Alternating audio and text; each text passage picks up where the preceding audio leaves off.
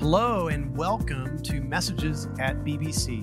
In these messages, you'll hear from professors, staff, guest speakers, as well as students. These messages were spoken and recorded on campus at Boise Bible College. If you'd like to check out Boise Bible College, please see our website at boisebible.edu. Alienation. What an odd and harrowing topic. But it's not so odd for us, is it? We feel it every day.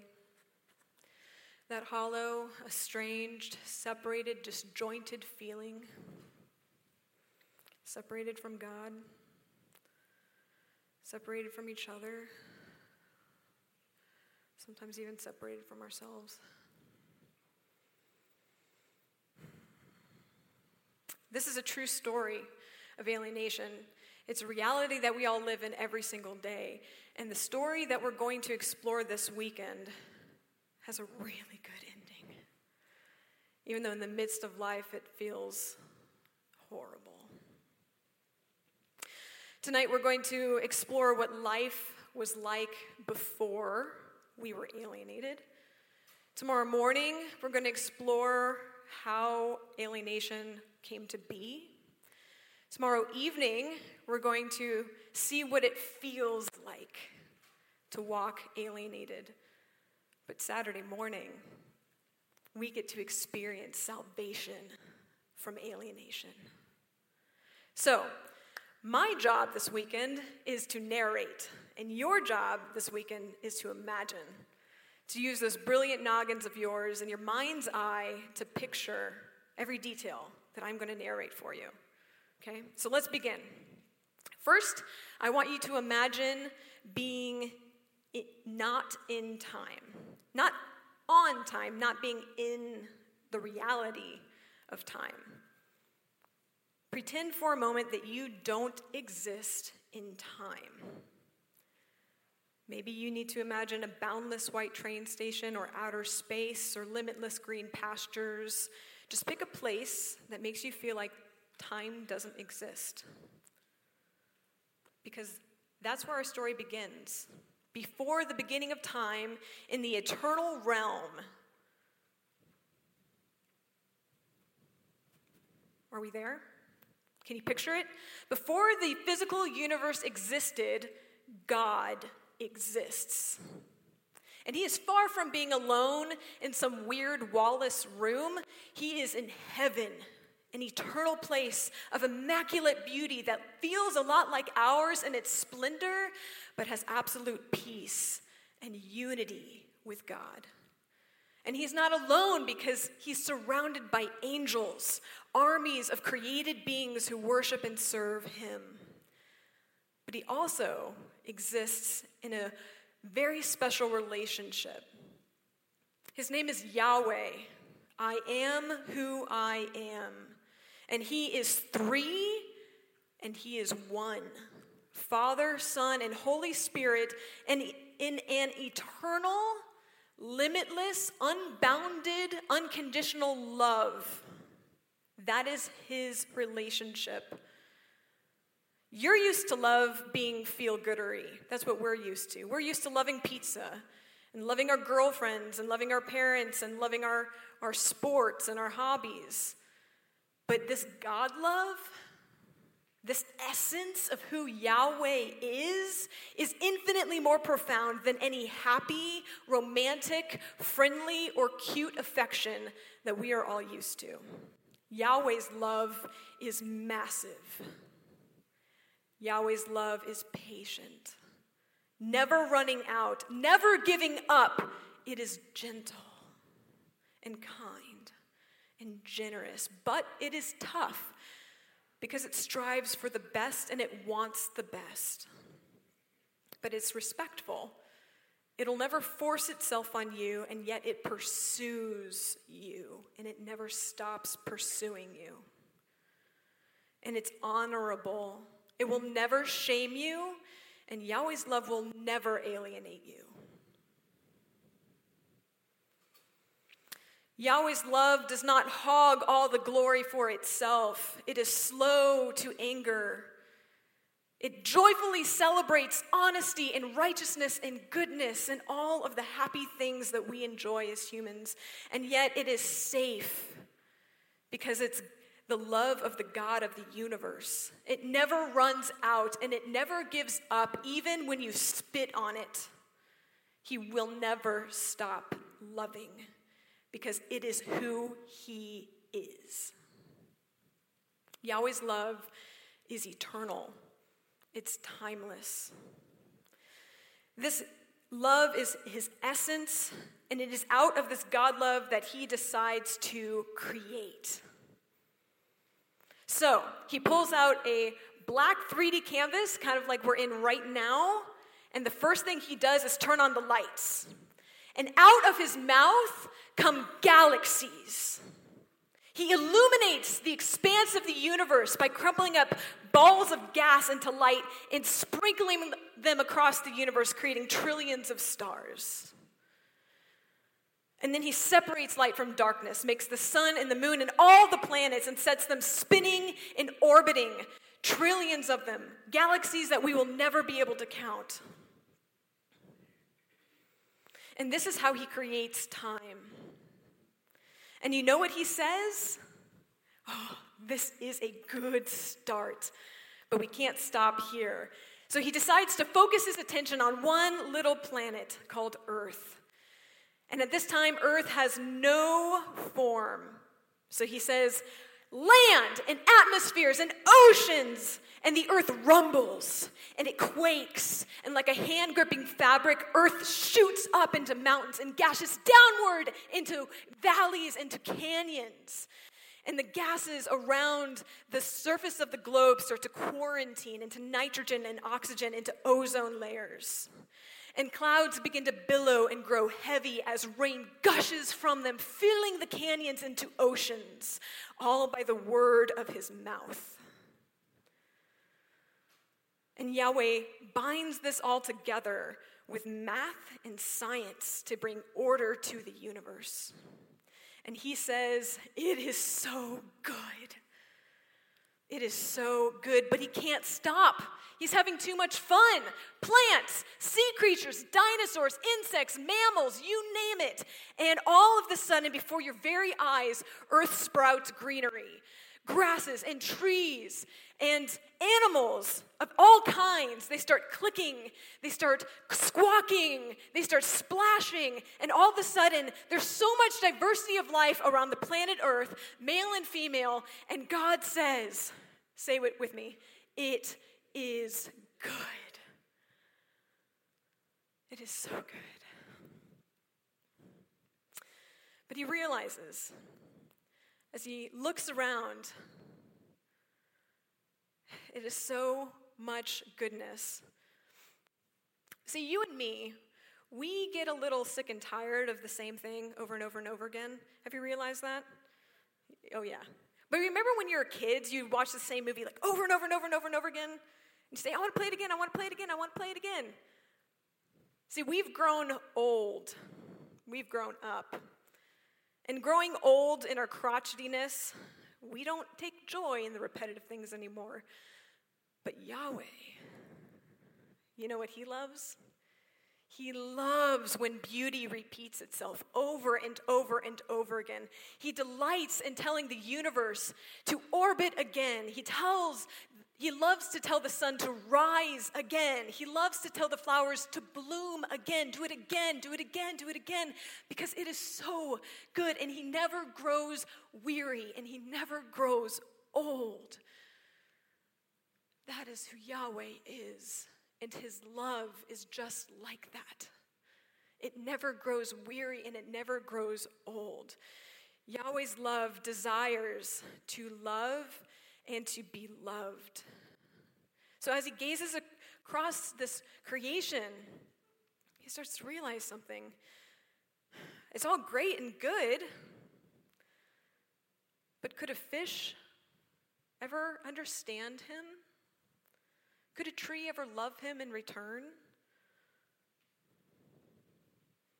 I mean, Yahweh's love desires to love and be loved, right? So he starts to realize, I need to create something special that I can have a personal relationship with.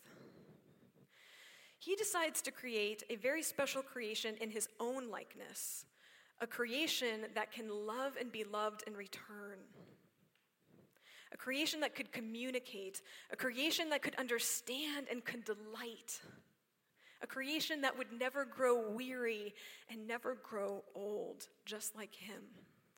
A creation that would have joy in Yahweh, just as Yahweh has joy in it. So, he needs a location for this new creation. He decides to pick a luscious landscape where 4 rivers converge called Eden. And there's so much fruit and vegetable and vegetation, more than you've ever seen in any produce store. It is so abundantly rich, this place. And there's hosts of animals that live there, all in peace. There's no predator, there's no prey, there's no bloodshed. It is perfect utopia. The sapphire sky stretches so high and so vast, there's not a threat of storm anywhere. And the temperature of the air is so perfect that you could live naked and feel like you're in your pajamas. It is the perfect place. This Eden is filled with the music of songbirds that sing in harmony with one another. So Yahweh decides to get to work on creating this very special creation that can live in this very beautiful place. So he realizes, though, that this special creature can't be merely spoken into existence like everything else. It's too special for that. So he decides to kneel down into the dirt. He starts grabbing mud. And he starts grabbing clay. And he starts working it together. And he starts forming bones and muscles and sinews. And he starts pressing in facial features into this lifeless clay creature. And the finishing touch is that Yahweh inhales and breathes his life and his spirit into this creation. And then a heart beats. And then bones calcify, and flesh covers, and eyes open as Adam, the first man, gasps awake into life for the very first time.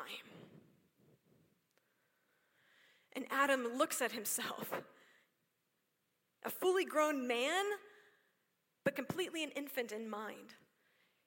He has hands. What is this stuff around him? Oh, it's grass. Like, who are you? I'm Yahweh. Oh my, wow, you're amazing. Thank you. So are you. Like, there's this instant relationship there. And Adam takes it all in, being alive. And Yahweh comes along and he helps Adam to his never used feet before. And I can imagine Adam kind of, is trying to get up on his feet like a little toddler would. Maybe he falls down and Yahweh helps him up. And he's like, it's okay, try it again. And Adam says, again. He's like, yes, that's it. So Yahweh himself teaches Adam to walk and to talk and to play and to work and to think and to enjoy and to love. And Adam has the gift of never growing weary and never growing old. And Yahweh tells him, Adam, I want you to enjoy Eden. Everything about it is yours. Enjoy it to its full. And so Adam, like a kid on Christmas time, goes, yippee! And he just runs around and explores Eden and plays with the animals. And he's so excited to be alive. And over time, Yahweh realizes something is not good. For the first time, something is not good. Adam is alone. And Adam doesn't even know it. He's having too much fun, enjoying his life, peaceful, beautiful, no alienation in sight. And yet Yahweh knows Adam needs companionship. There's no other person like him. He's utterly alone. And so Yahweh decides to make Adam a very special companion, not a cliche. He's not going to speak this creation into existence, nor is he going to make her out of dirt. She's special. And Yahweh loves diversity, so he's got to really spice it up. So at night, he sends Adam to bed, and Adam goes to sleep. And he decides to make Adam's companion out of an extra special substance, Adam himself. And so while Adam sleeps, Yahweh comes to his side, wounds his torso, breaks out a rib, heals it back up, and with a bloody rib in his hand, Yahweh starts fashioning something really special. And when Adam wakes up, he sees standing before him the most beautiful creature he's ever seen in his whole life. Bone of my bone, flesh of my flesh. I'm going to call you woman because you're awesome. I've never seen anything like you before. And wow, for the first time, I'm not alone. There's someone like me, but she's not a copy of me. Wow, Yahweh, thank you for this gift. Thank you. Eve is her name, and she's distinctly her own being with her own mind and her own body and her own soul. And though she is like Adam in feature or in nature, she's different from him in feature. She's made in the likeness of Yahweh just like Adam is. And so Yahweh delights in both of them. He says, cherish each other, love each other, and delight in each other. And they do. How can they not? It's paradise. It's beautiful. And they have this, for the first time in history, two people were actually made for each other. It's the only time in history that's ever happened. How could it not be awesome? And these two naked, infantile adults just gaze at each other like, wow. This is so special. And they know each other in the most intimate way that only two people can. They are one mind and one body and one spirit. No loneliness and no alienation. Perfect. So Adam and Eve and Yahweh, they all enjoy life together. They enjoy this marriage together, and Yahweh just delights in watching his creation just enjoy life like he designed it to be. And they get to love Yahweh in return, and he gets to love them, and it's exactly what Yahweh wanted. And he tells them, enjoy life, work and play and take care of the garden and do everything I need you to do. It's going to be blissful and wonderful. I imagine just a day in the life. Eve, the epitome of beauty, just is working on maybe making a mattress. I mean, we all need mattresses, right? So she's like weaving together long strands of grass. Let's say it's grass. And she's making this beautiful, wonderful, comfy mattress. And over here, Adam's like digging around in the dirt and planting flowers. And Yahweh has to get involved in this, right? So he goes out and he finds the best leaves for Eve's mattress. And he goes over to Adam and he gets down in the dirt and he starts planting flowers with him. And it's just the perfect time. And they engage in the most beautiful conversations about life and the universe and how this all came to be. And I know that Yahweh just told the best jokes because that's who he is. Right? And their laughter harmonizes with the songbirds. It's perfect. Yahweh gives them no rules except for one. And he says, please, the only rule is don't eat from the tree of the knowledge of good and evil. It will poison you. It will kill you. But other than that, fair game. Everything's off limits, or everything is on limits, and enjoy it all. So as twilight creeps across the atmosphere, Adam and Eve, they jump into the river, clean off after a hard day's work, enjoy the purest of lovemaking, and go to sleep. Yahweh created our ancestral parents, Adam and Eve, in his own likeness to love and to be loved in return. It's no wonder that we write love songs and love stories. We're obsessed with it because it's our way of getting back to Eden. It's our way of trying to get back to paradise. It's our way of trying to get reconnected with God. And this beautiful place, this beautiful relationship was life before alienation. Thank you for listening today. Boise Bible College exists to raise up leaders for the church, where we value scholarship, humility, innovation, and community. For more information about Boise Bible College, please see boisebible.edu.